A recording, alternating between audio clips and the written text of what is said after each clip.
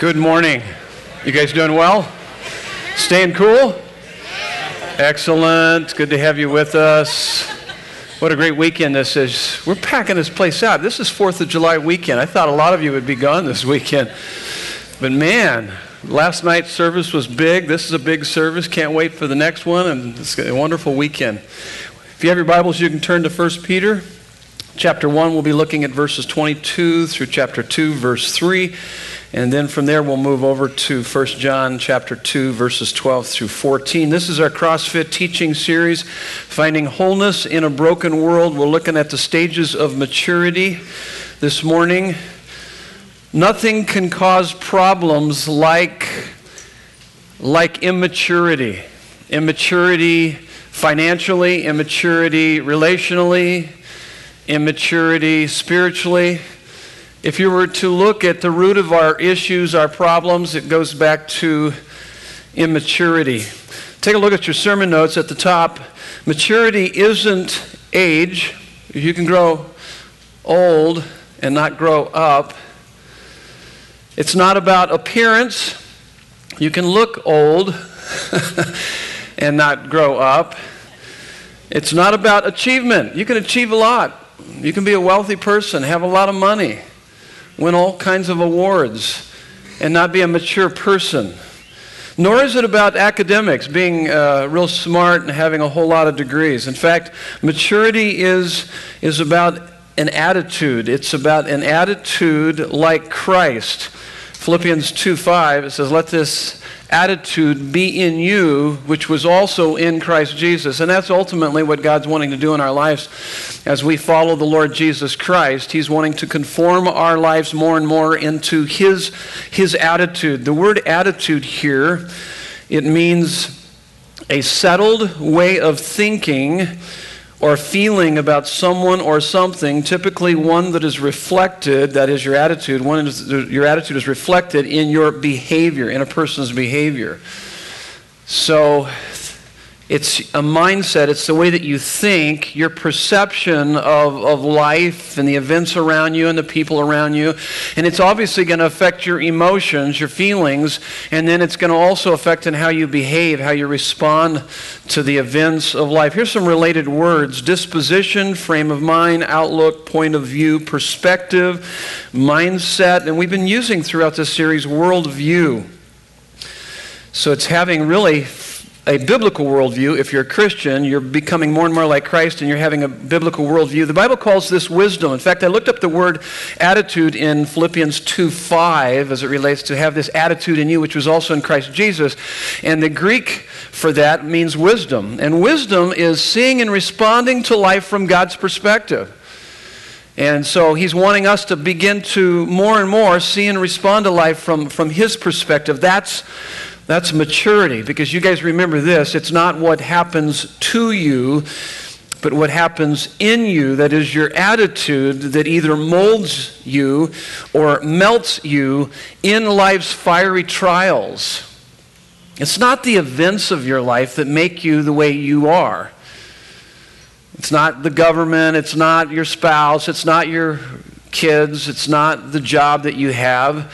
It's your perspective. It's your attitude about all of that determines how you're going to think, feel, and then behave in response to the events of life. That's why you can have two people going through identical fiery trials. One becomes bitter and the other better. We've talked about that over and over again. So we're talking about attitude, a mature attitude, and there are age-appropriate and inappropriate attitudes. And we'll be looking at three stages of maturity. Quick story, then we'll pray and dive into our text. Heard a story a number of years ago. It's always stayed with me. It was a school district that was looking for a principal, and so they interviewed a number, and they narrowed it down to two. One of the candidates had 10 years experience. The other one had 20 years experience. They chose the one with the 10-year experience over the one with the 20-year experience. The 20-year experience candidate was kind of outraged over the whole thing that they hadn't chose them, and I have twice as much experience. And brought that to their attention, and then they brought to this person's attention, no, you don't have twice as much experience. You have 1 year experience 20 times. This person has 10 years experience. And so what I learned from that is that you can actually never grow beyond infancy. You can have that first year experience and never go beyond that first year experience, and yet be just kind of logging time. And maybe you have been a teacher or whatever, a follower of Jesus Christ for 20 years, and yet still only have 1 year experience, maybe 20 times. So what I'm going to share with you here this morning is going to be a bit disturbing. It was disturbing for me, and misery loves company, okay? So I'm going to invite you into my misery and my conviction, because I think that as we look at this, we're going to find that there are certainly areas of our life that we haven't grown like what we need to. And a lot of it has to do certainly with our American culture and American Christianity. And so we're going to hit this head on this morning. A lot of great insight. God's here today to meet with us, to continue to transform our lives so that we can experience the fullness of life that Jesus came to give to us. Would you bow your heads with me? Let's pray, and then we'll look at our text. Father God, there's nothing more life-liberating and soul-satisfying than knowing you through the sacrificial love of your Son, our Savior, Jesus Christ. Father, you're our most satisfying reality. And there's nothing we want more than to grow in the grace and in the knowledge of our Lord and Savior, Jesus Christ, to full maturity, the measure of the stature of the fullness of Christ. Because we know, based on Ephesians 4:14, that if we don't, we will be like children tossed to and fro by the waves and carried about by every wind of doctrine, by human cunning, by craftiness and deceitful schemes. So we pray this morning to teach us, through the study of your word, the stages and strategies of spiritual maturity, so that you will be more and more glorified in us as we are more and more satisfied in you. We pray these things in Jesus' name, and everyone said, amen. Take a look at our text. We've been reading this for the last 3-4 weeks. A wonderful text. Remember, 1 Peter is about people who are going through fiery trials. He's given us the resources to get through those fiery trials without turning into cinder, but becoming pure as gold. Gives us the resources. The gospel celebrates that first 12 verses. Then he moves from the indicatives to the imperatives, from the riches to our responsibility, starting in verse 13. And from 13 to 21, we talked about holiness, defined holiness as being wholly devoted to God. God wholly gave his life for us, so it's only natural and normal for us to wholly give our lives back to him. Gave you a definition last week. Holiness is someone who is so happy in God that sin has no appeal anymore. That's what we want. And talked about that, and then he moves into verse 22, is what we've been looking at the last few weeks, as I've stated. Having purified your souls by your obedience to the truth for sincere brotherly love, love one another earnestly from a pure heart. Talked about that last week. By the way, you can get a DB app and download any of these messages, listen to them throughout the week, or you can go on our website and download these messages. They're usually up right on Monday afternoon. No later than that. So the notes are there available to you. And so we talked about that last week. And then, why would we have this brotherly love since you have been born again? Talked about that 2 weeks ago. So you can listen to those messages. Stay up with what's going on here. He says, so since you have been born again, not of perishable seed, but of imperishable, through the living and abiding word of God. For all flesh is like grass, and all its glory like the flower of the grass. The grass withers, the flowers fall. Stop there just for a minute. What he's saying is that we are all perishing little by little, physically and spiritually if we're not born again. But physically, we all know that. Unless you're in your teens or 20s, you think you're going to live forever. And I can't wait until you get to the place to where your body starts falling apart like the rest of us. And then you realize, hey, I am perishing. I started perishing right out of high school when my hair started falling out. And then all of a sudden I realized, hey, wait a minute, this isn't perishing. God only made a few perfect heads and he put hair on the rest. And you all are going to be bald in heaven. It's somewhere in here, somewhere I've read it. Okay, that's not true, but here's the fact that you are perishing, And in the 4th chapter of 2 Corinthians, it says, though outwardly we are wasting away, inwardly we are being renewed day by day. There's a renewal that's happening in our lives because we're born again. And so we're perishing, and yet we don't have to perish spiritually. That's what he's talking about here. He says, the grass withers and the flower falls, but the word of the Lord remains forever. And this word is the good news that was preached to you. So we've been born again. We are alive to the presence and the power and the peace of God working in our lives. Chapter 2, verse 1. So put away all malice and all deceit and hypocrisy and envy and all slander. I love this next verse, next 2 verses. Like newborn infants, long for the pure spiritual milk, that by it you may grow up into your salvation. We had 3 kids, Nancy and I. They're all grown and gone now. But they were all breastfed. I liked that. For a number of reasons. One was the fact that they were healthy babies. Another reason was that when they would cry out in the middle of the night, I would turn over and look at Nancy and say, they don't have what I need, or they don't need what I have. I don't have anything to give them. In other words, you've got what they need. That's what I was trying to say. Okay. That came off a little awkward. Oh my goodness. And maybe I ought to just move on from that point on. But and so what was interesting about that, sure enough, she would climb out of bed, and the baby that was screaming its head off would go right back to sleep very quickly because they were satisfied. There was a contentment. Mom would take care of them like a newborn babe. I mean, just that quick. That quick. And of course, Dad would be right back to sleep even before that would happen, okay? And so there's just something about that. And you know what was interesting about that? Of course, I tormented the kids because when I was holding them, when they were young infants, I'd put my finger right here at their cheek like that, and they'd go like over here. Or when we kind of were also going from the breast to the bottle, I would take the bottle and kind of drag it out and make them have to kind of work for it a little bit, and kind of tormenting them. And yes, now that they're grown and gone, I've paid for all their counseling of me tormenting them. But what was interesting about that is that how they had this passion, and they knew what they needed and what they wanted, and they would go after it, and then there was a contentment that came as a result of that. That's a beautiful picture that he's giving us here. Like newborn infants long for the pure spiritual milk, that by it you may grow up into your salvation. Check this out. Look at the next verse.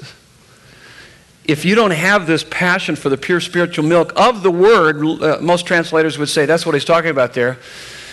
It's because if indeed you have tasted that the Lord is good.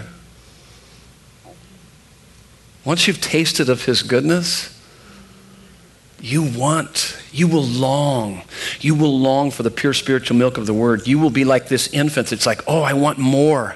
I'm not content until I'm interacting with God, until I know God, until I'm experiencing Him. That's the picture that he's describing for us. And so we're talking about spiritual growth. Now, if you have your Bibles open now, go to the right to 1 John, because this is where we're going to get really the stages of spiritual maturity. 1 John chapter 2, verses 12 through 14. He says, I am writing to you, little children, because your sins are forgiven for His name's sake. I am writing to you, fathers, because you know Him who is from the beginning. I am writing to you, young men, because you have overcome the evil one. I write to you, children, because you know the Father. I write to you, fathers, because you know Him who is from the beginning. I write to you, young men, because you are strong, and the word of God abides in you, and you have overcome the evil one. This is the word of the Lord to us this morning. Now, I believe that text that I just read, along with 1 Peter, so 1 Peter tells us that we need to be like newborn infants, longing for the pure spiritual milk of the Word so that we might grow up into our salvation. And then in 1 John chapter 2, verse 12 through 14, gives us the stages of maturity. And that's what we're looking at here this morning, stages of maturity. The first one is infancy. 1 John 2:12, I am writing to you, little children, Note this, because your sins are forgiven for his name's sake. And immediately you'll say, well, of course, everybody knows that. Every new believer knows that. Yeah, you might know that, but are you living in the reality of that? Knowing it intellectually and experiencing it experientially, existentially, is totally different. And as you will see as we work through this. So let me give you some fill in the blanks. Infants, and we're talking physically, kind of biologically, and then we're going to move this over to spiritually. Infants are unstable, self-centered, short attention span, and gullible. How many would say that infants are certainly kind of unstable? I mean, at a drop of a hat, they're crying. And then you say, hey, let's go get an ice cream. They stop crying. You get them an ice cream. They drop their ice cream on the ground. And then they're crying again.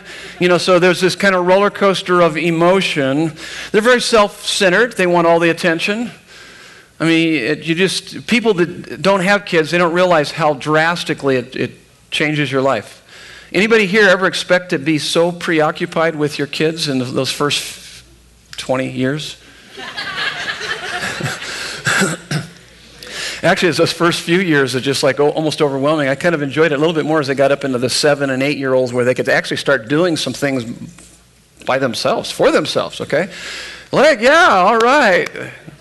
You can now feed yourself. It's just like, and they can take care of themselves in other ways too. And so it's just kind of interesting, but you don't realize how high maintenance they are. And they're very self-centered. They have a short attention span. You got to keep them entertained. Isn't that interesting? Now, this is what's interesting about our day and time. And then they're also gullible. They're just kind of easily led astray. Now, think about that in the relationship to the spiritual. I've been told over and over again that, hey, you need to cut your messages down to about 20, 30 minutes because people have a short attention span. And you guys know I can't.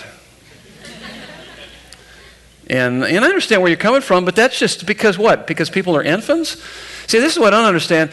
People have a tough time sitting through a 30-minute, or a 45-minute message, and you can go to a movie and sit there for 2 to 3 hours and even have to go to the bathroom and hold yourself. I don't want to miss anything. I probably didn't have to do that, did I? To kind of demonstrate to you what you might be doing in the movie. It's like, I don't want to miss the next scene. It's a dumb movie. It's a stupid movie, and yet we're going like, hey, when's this thing going to get over? What that tells us more than anything is you're probably an infant. And it's where your values are. And they're gullible. I mean, I see people listening to stuff, on the internet and on TV that's just almost the most ridiculous stuff. He's like, what the heck? Why are you listening to that stuff? They're just led astray, easily led astray. Dumping their money, supporting, ministries and people out there that you shouldn't be doing. And that just shows you that how much you're an infant. They're more about entertainment than really encountering Christ. And this is how I can find out. I always ask them, so why do you go to that church? This is typically what people say. Oh, the music. Oh, we're in and out. 30-minute message. The guy's really funny. It's like, what? That's the criteria? It's like you're an infant. This is what I would expect from someone that's probably beyond that, is like, it's a place where they teach the Bible, and I've encountered Christ unlike I've ever encountered him before. God speaks to me through what's going on there, amazingly. He's transforming my life. I'm seeing him in ways I've never seen him before. I am captivated by him. I'm really talking more about your love for God, your passion for him. And then out of that, I've been able to love the people around me much, much better than ever before. So that would be kind of a normal response, not the style of music or how great the music is or the pastor's funny or any of those things, but it just shows that we're infants. And infants don't know the difference between solid food versus junk food. And they can fill themselves up on a bunch of junk food and miss out on the solid food. How many have ever been so hungry that you begin to snack uncontrollably only to ruin your appetite? Show of hands, let's fess up. Infants, that's the reason why you're constantly guarding them. Hey, don't eat that. We're going to be eating dinner real soon. Don't eat that. And yet infants will just, gorge on all kinds of junk that's not good for them, and then they don't have an appetite for the good stuff. Of course, I have to confess that Nancy and I would fill up our grandkids on junk, when they would come over. And then they were out of control. We couldn't figure out, why are they out of control? It's because we fed them all that sugar. So what we do is we don't feed them any sugar while they're there, but just before we send them home, we fill them up on sugar. And we say, payback. Okay, we don't do that. They just, because the parents wouldn't let their kids come over anymore. So, but listen to what John Piper says. It's from his book, A Hunger for God.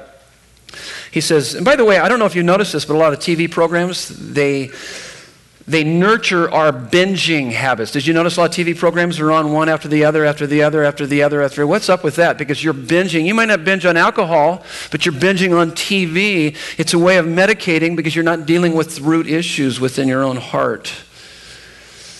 And I've heard people say, oh yeah, on weekends we just binge out, we watch all this. It's like, what are you doing? Why are you wasting all of your time? You're an infant. You're an infant. John Piper says, if you don't feel strong desires for the manifestation of the glory of God, it is not because you have drunk deeply and are satisfied. It is because you have nibbled so long at the table of the world. Your soul is stuffed with small things and there is no room for the great.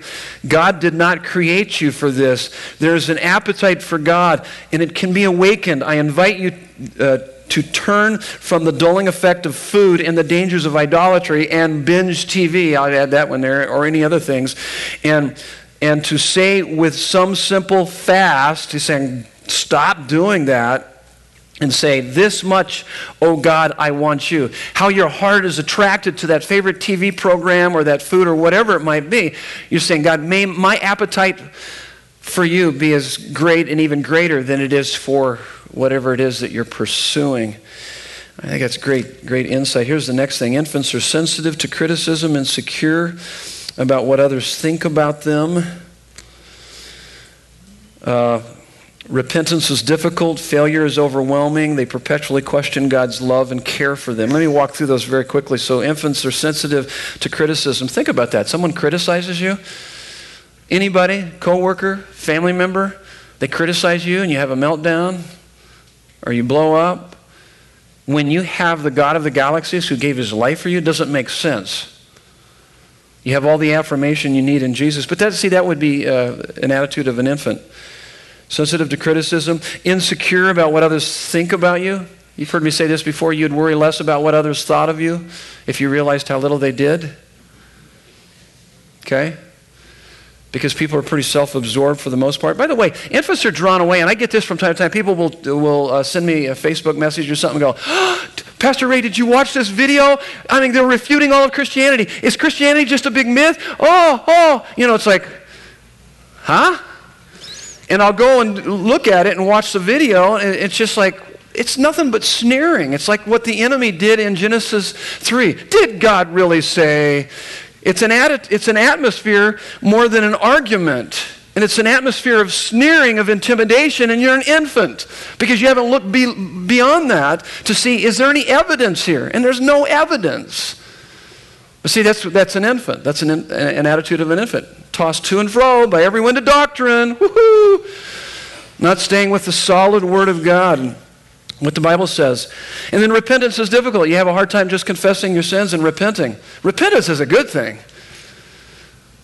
I do it about 1 billion times a day.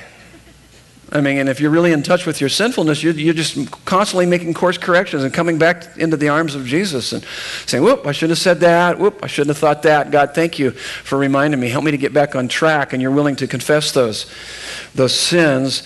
And then failure is overwhelming because the accuser gets in your head.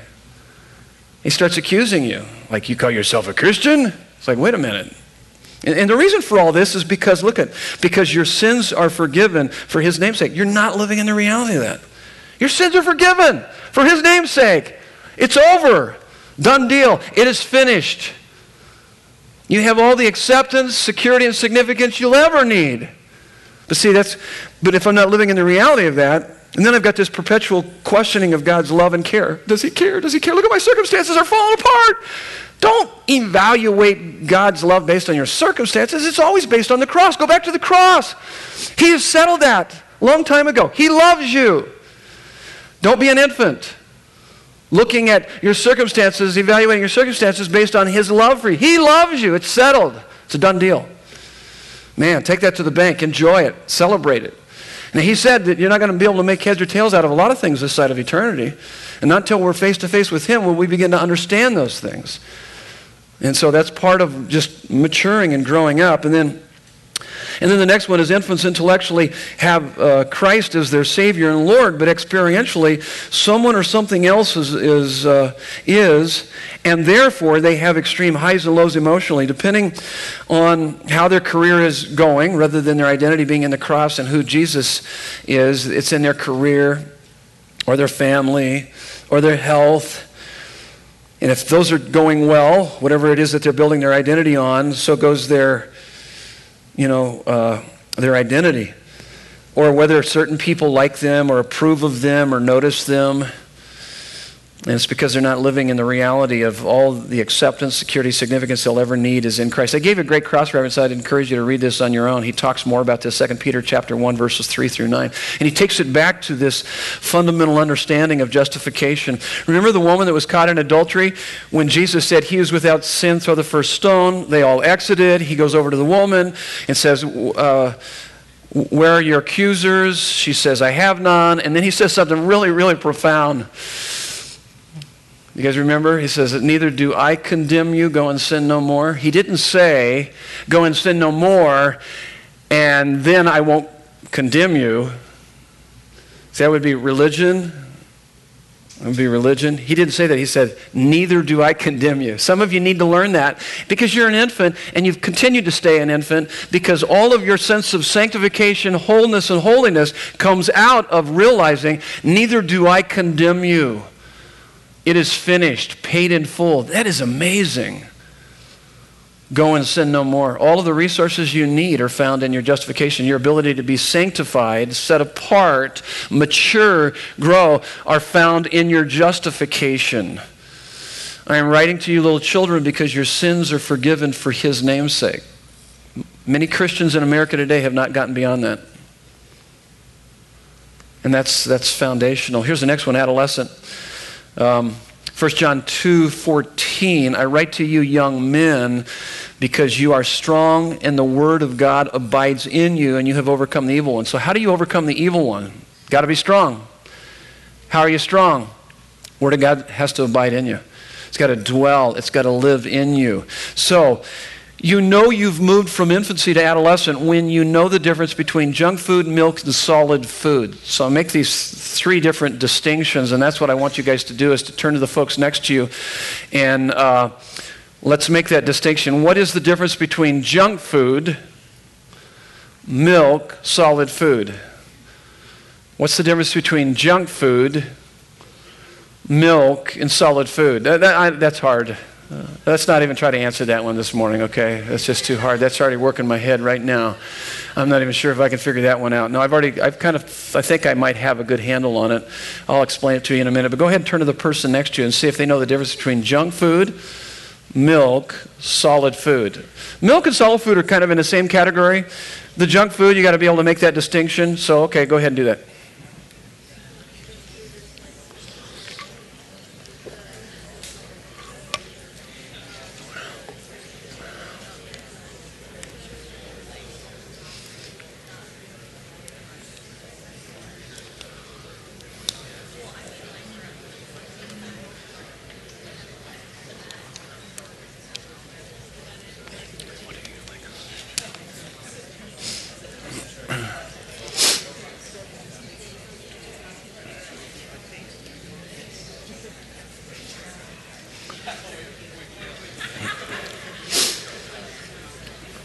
Okay, you guys coming up with some good answers? Okay, here's my definition for junk food. Here's my definition for junk food is anything that feeds your sinful nature, your self-centeredness, And it has a way of suppressing your appetite for God and His Word. You don't even know that. Oftentimes infants don't even know the difference. And yet as you're beginning to mature, you begin to realize. By the way, there's a lot of ministries in our culture today, and even in the Valley, that actually it's a form of junk food, that they reinforce what is fundamentally wrong with all of us, and that's your own self-centeredness and preoccupation with self. And most people, they just walk away going, whoa, I feel better about myself. That's a wonderful message. Great sermon. I love my church. And you go, wow, you just got a nice dose of junk food. How long is that going to last when you hit the fiery trials of life? Not very long. And so it's that which reinforces really your self-centeredness, your sinful nature. It's very subtle. Junk food can also be cotton candy theology, cheap grace. And to be quite honest with you, we don't like to talk about sin around here, so you're not going to hear any messages that really deal with sin head on right here at Desert Breeze ever, ever, ever again, because I feel really uncomfortable talking about sin. No, we're going to talk about sin, because I'll tell you what, the more I understand my own sinfulness, the bad news, the more I appreciate the good news. It's good news in direct proportion to understanding the bad news. The bad news is that we're sinners. The good news, we have a Savior. And He's adequate. Woo! I love it. See, that's why I'm so stoked about the gospel. Because you need to have a good balanced presentation of the gospel. Bad news, good news. And we need to deal with that. But if you have a ministry that says, which that's pretty common in American churches, we want to be PC, don't want to talk about bad stuff around here. Well, you're wondering why your life isn't changing? Skippity-doo-dah, skippity-day. My, oh my, what a wonderful day. It's like, what? You got to deal with the junk in your life. And as you deal with it, He's got a remedy. Our Savior. He rescues us. That's why I love the good news. And I love all that it entails and the understanding of God's grace. It's just absolutely wonderful. And so there's another thing, too, is it's very popular. It's called MTD. It's Moralistic Therapeutic Deism is a term that was first introduced in the book Soul Searching, the Religious and Spiritual Lives of American Teenagers. Christian Smith, along with another author, Melinda Denton, wrote this. And this is what they said, and this is very common. And this is what, if you really listen carefully to some of the teaching that's out there, prevalent, and I actually will catch it from time to time in some of the megachurches. Not all the megachurches have it. Some of the megachurches have really good teaching. Megachurches only represent about 1% of the church world, by the way. Most churches are below 100. 80% are below 250. Desert Breeze would be in like a 6% range. And so we're above average as a church, but this is what is very common in mega churches and even also medium-range churches and maybe even some small churches. And this is what they say, what this moralistic therapeutic deism is that's being taught. It's described the common religious beliefs of American youth. He says, number one, a God exists who created and ordered the world and watches over human life on earth. And there's nothing too much wrong with that. But the next one, where it starts getting bad, it says, number two, God wants people to be good, nice, and fair to each other as taught in the Bible and by most world religions. That's moralism. It's moralism. And I'll turn on the TV or listen to different guys here, even in the Valley, and you'll get a good dose of moralism most people don't even understand. And they do a great job at motivating you to be more moralistic, as opposed to, it's more about behaving rather than beholding the beauty and the glory of Christ. Another one here is that the central goal of life is to be happy and to feel good about oneself. There's the therapeutic side. Number four, God does not need to be particularly involved in one's life except when God is needed to resolve a problem. There's the deism. It's like, hey, make God a part of your life so you can be successful. Not a part of your life. Make him your life. See, and there's a difference between that deism kind of teaching versus you have a high view of God. You want your life to be fully and completely devoted to Him. Here's the last one. Good people go to heaven when they die. That's part of the theology that has infiltrated American Christianity. And so If you go to a church that's doing that, it makes you feel good about yourself. It's all about you and kind of boosts you up, and can be very misleading, and it's very unhelpful and unhealthy. Hebrews 5:11 through 14 gives you a distinction. So let me walk you through this real quick between milk and solid food. And he says, about this, we have much to say, and it is hard to explain since you have become dull of hearing. This is Hebrews chapter 5, starting at verse 11, now verse 12. For though by this time you ought to be teachers, you need someone to teach you, again, the basic principles of the oracles of God. You need milk, not solid food. So he's going to make a distinction between milk and solid food.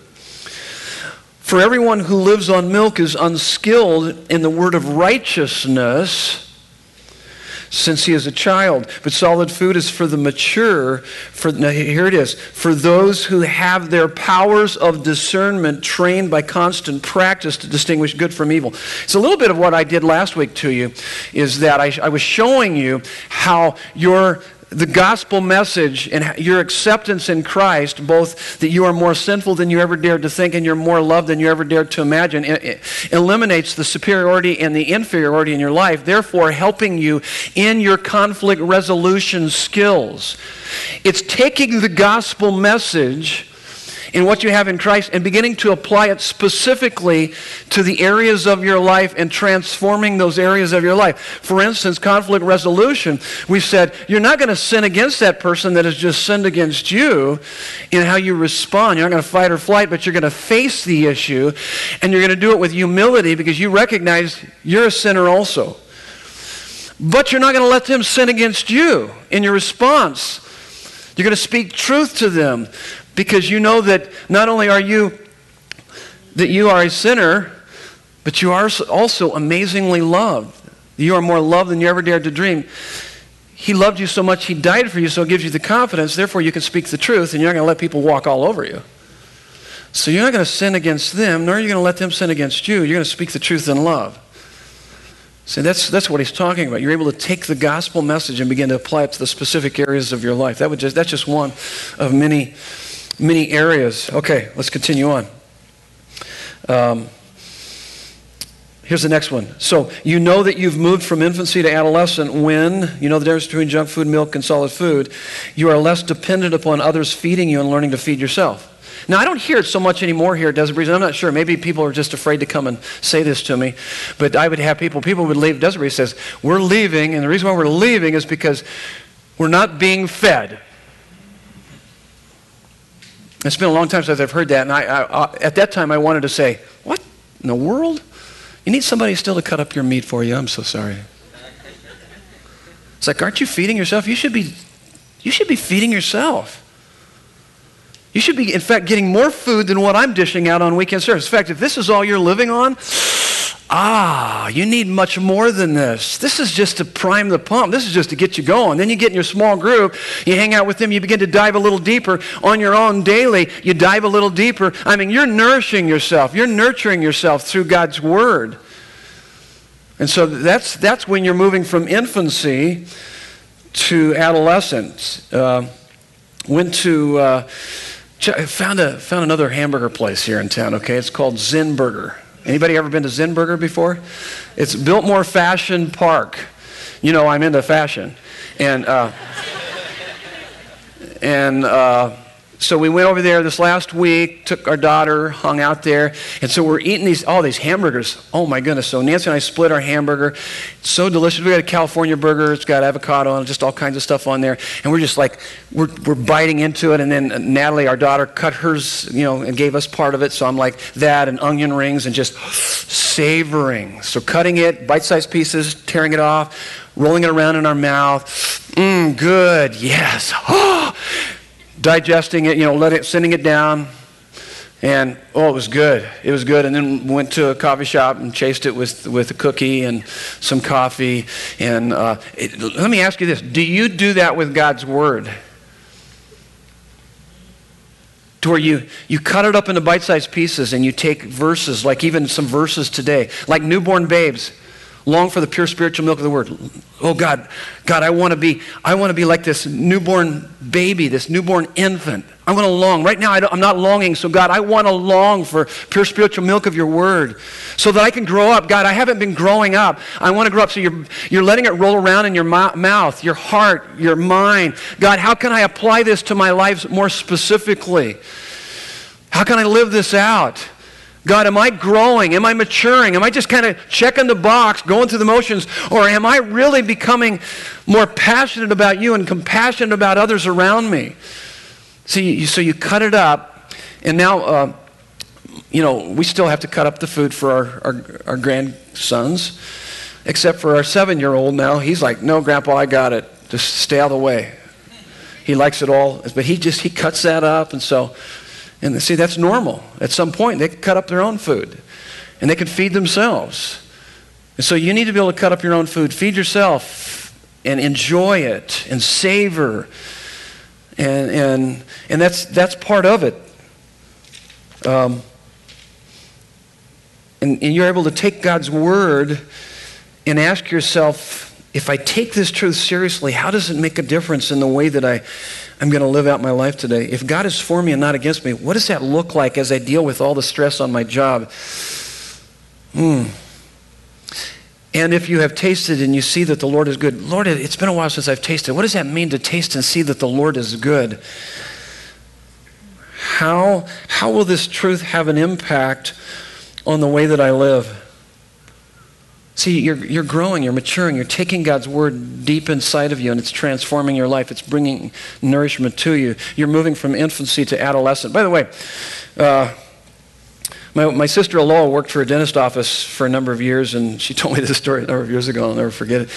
But she was, behind the counter, where they check in for the dentist office, and so the people were sitting in the waiting room. And that waiting room was packed out, and there was a little, like a 5 or 6-year-old boy. He was playing, making all kind of noise, and it was almost like he got a little bit tired, and he walked over to his mom and lifted up her top and began to breastfeed on her right there in the dentist office. And my sister said that all the gals behind the counter were like, what? They were looking out the window like, what in the world is going on here? That's obscene.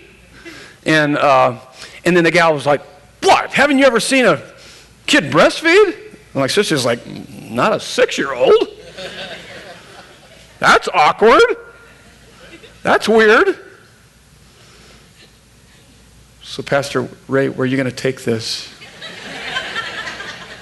That's what I want to know. American Christianity today is that we've got 16-year-olds still trying to breastfeed. That's an image you're going to have a hard time getting out of your head. Seriously, we're immature. We're unbelievably immature. See, that to us, when I share that story, you're like, that's weird. Exactly. And there's a lot of weirdness in Christianity today because people aren't growing up. They can't take God's Word and begin to feast on it and study it and meditate on it because either they haven't tasted to see that the Lord is good, or it's been a while and they have an appetite for anything and everything other than Him. Because to be quite honest with you, when I see people that they're more excited about, world soccer or whatever, and they're more excited about all this stuff out there than they are God's Word and knowing God, I'm wondering, have you ever even tasted of Him? Do you know Him? And, okay, next one. Are living a life of faith, which is the art of holding on to things. So this is adolescent, are living a life of faith, which is the art of holding on to things your reason has once accepted God's Word in spite of your changing moods. So we're talking about moving from this infancy to adolescent. You know you're moving from infancy to adolescent when you're living a life of faith. And this is a quote from C.S. Lewis, which is the art of holding on to things your reason has once accepted God's Word in spite of your changing moods. We are living by faith and not by sight. So what this is less feelings and more truth-oriented living. Unlike infancy with its high feelings. By the way, when you first became a Christian, you remember the feelings? And then after a while, you don't have those feelings anymore? You ever kind of wondered, like, what's up, God? How come I don't have those feelings anymore? He's still there. But guess what? He's wanting you to learn to live by the fact of His Word. It's time for you to cross the street by yourself. He's not going to hold you by the hand and give you all the feelings all the time. There's a moment in your life where He says, hey, time to grow up. You know, with my kids, there was a time when, hey, Dad's not going to walk you across the street. You got to look both ways. You got to learn how to do that. But at some point, you got to do it yourself. Grow up. That's what He's doing. Less about feelings, more about God's Word. Because whether you feel like it or not, He is there based on God's Word. He wants you to be a person that responds because you know His mind and His heart. You have so saturated your life with His Word that regardless of the highs and lows of the circumstances and the reactions of people around you, you respond with the value of God's Word because it's deep within you. You're a person of character. Your behavior is based on decisions you make based on the value of God's Word as opposed to a person that lacks character. That they're on this roller coaster ride based on their feelings and their circumstances. Like an infant. No, God's Word is solid. It's rock solid. We live by faith, not by sight. Regardless of what's going on in our life. He is for us and not against us. He settled that once and for all through the cross. You could take that to your grave. And that's part of what it means. Let's talk about fatherhood. Okay. That was convicting. I needed that. That was for me, okay? And you. But God speaks to me so vividly. Man, when I studied this and was working through this, I go, oh, thank you, Lord. Thank you for speaking to my life. Thank you for wanting to grow me up. Thank you for wanting me to grow up into my salvation. So here's fatherhood. 1 John 2, verses 13, 14. I am writing to you, fathers, because you know Him who is from the beginning. This is advanced stage of Christianity. Oh, this is good. I love it. Knowing God and really communing with Him. That's fatherhood. It's knowing God and really communing with Him. Man, you have a relationship with the Father. You commune with Him. You walk with Him. That's the best thing about the Christian life. You know God. He cleared away all of the barriers that would keep you from knowing Him through His Son. John 17:3, this is eternal life, that they may know you, the only true God, and Jesus Christ whom you have sent. Next point, spiritual disciplines don't just heat up when the chips are down, but are consistently fervent because you absolutely love the presence of God more than anything. I love His presence. I love His presence in my life. It's not about getting from God as much as it's being with Him. And therefore, as it says in Romans 12:11, never be lacking in zeal, but keep your spiritual fervor serving the Lord. You're just wanting to keep adding coals to that fire. By the way, when you look at the frequency of your prayers and also what you pray tells you a lot about your spiritual life. So, and nothing wrong with bringing your list to Him, but that pales in comparison to bringing your love to Him and your adoration and just spending time with Him. See, that's fatherhood. I just love spending time with God. I binge on His Word. I'm going to be going on vacation here real soon, and guess what I'm going to be doing? Ray's binging again. This is messed up on His Word, on His presence. Oh, I love His presence. I love spending time with Him. I mean, it's absolutely wonderful. And I also do this. Here's the last one. This will involve times of intense wrestling with God for yourself and others' progress and joy in the faith. I do that regularly. I wrestle for you guys. I wrestle for the people in this church. I wrestle for my family. 2 Timothy 4:7, fight the good fight of faith. Galatians 4:19, Paul says that I am in the pains of childbirth until Christ is formed in you. I know what he's talking about here. As I pray for you and this church, the people of this church, and the leaders of this church.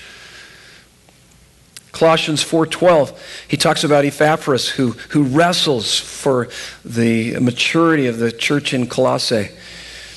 And saying this is like Jacob wrestling with the angel and saying, I will not let you go until you bless me. See, that's that fatherhood. Genesis 32 and then Genesis 33. Like Moses who said, show us your glory. We're not going away from here until you show us your glory. See, that's fatherhood. God, it's been a while since I've had a sense of your presence. I'm staying here. I'm going to pursue you. I am seeking you with all of my heart until I experience you deep within my heart. Strategies of maturity, there's 3. Holy Spirit, we're born again. 1 Peter 1:23. Spiritual disciplines, that's what we're doing right now, one of many. And then guess what? What's the third one? Trials, fiery trials, fiery trials. Oh, goody. So what he's doing is that because we're alive to his presence and his power, he's got his Holy Spirit working within us. This is what he's trying to do. Here's what he's trying to do. When you go through difficulties, by the way, God help you, if you don't have good spiritual disciplines, you're not going to have much to draw on. You're not going to have much equity and resources to draw on. But if you're spending time in his word regularly, the Holy Spirit will bring those verses to mind specific to where you are struggling. He will meet you there. That's what he's talking about. So what we begin to do, and this is maturity, is that I begin to apply, through the work and the power of the Holy Spirit, specific truths of God's word to where my heart is most restless, whatever I'm struggling with. God is for us and not against us. He loves us. Let's prepare our hearts for communion here this morning. Would you bow your heads with me? Let's take a moment.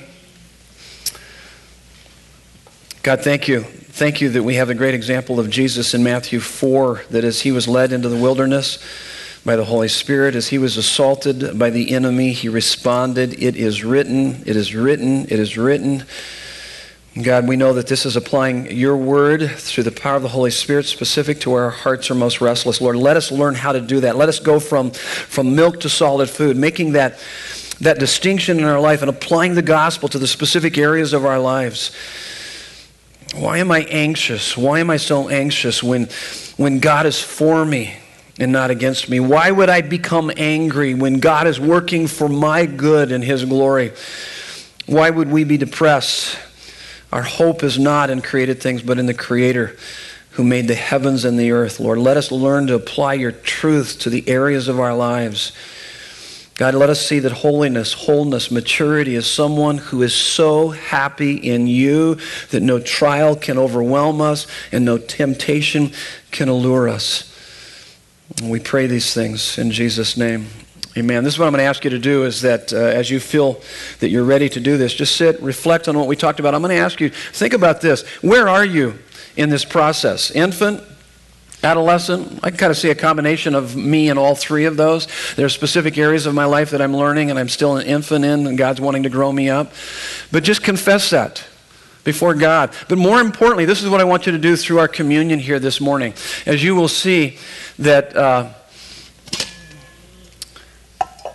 we have the bread here that represents his broken body for us. I'm going to have you come up and take that, and then also take a cup. And what I want you to do is, as it says, if you have tasted and you see that the Lord is good, this is opportunity to taste that he is good. This is opportunity to reflect and to think, God, what do you want to speak to me this morning? God, you're inviting me to know you more. God, I want to find my heart satisfied in you unlike ever before. And so you just take a moment, you can grab this, take it here, and then exit quietly, or you can take it back to your seat and just sit for a moment and reflect. Let him meet with you this morning. And may this attitude be in you, which was also in Christ Jesus. May you begin to live life with wisdom, the wisdom of God's word, sing and responding to life from God's perspective. And may we get better at that. May we grow in the grace and in the knowledge of our Lord and Savior, Jesus Christ. God bless you. Thanks for being here this morning.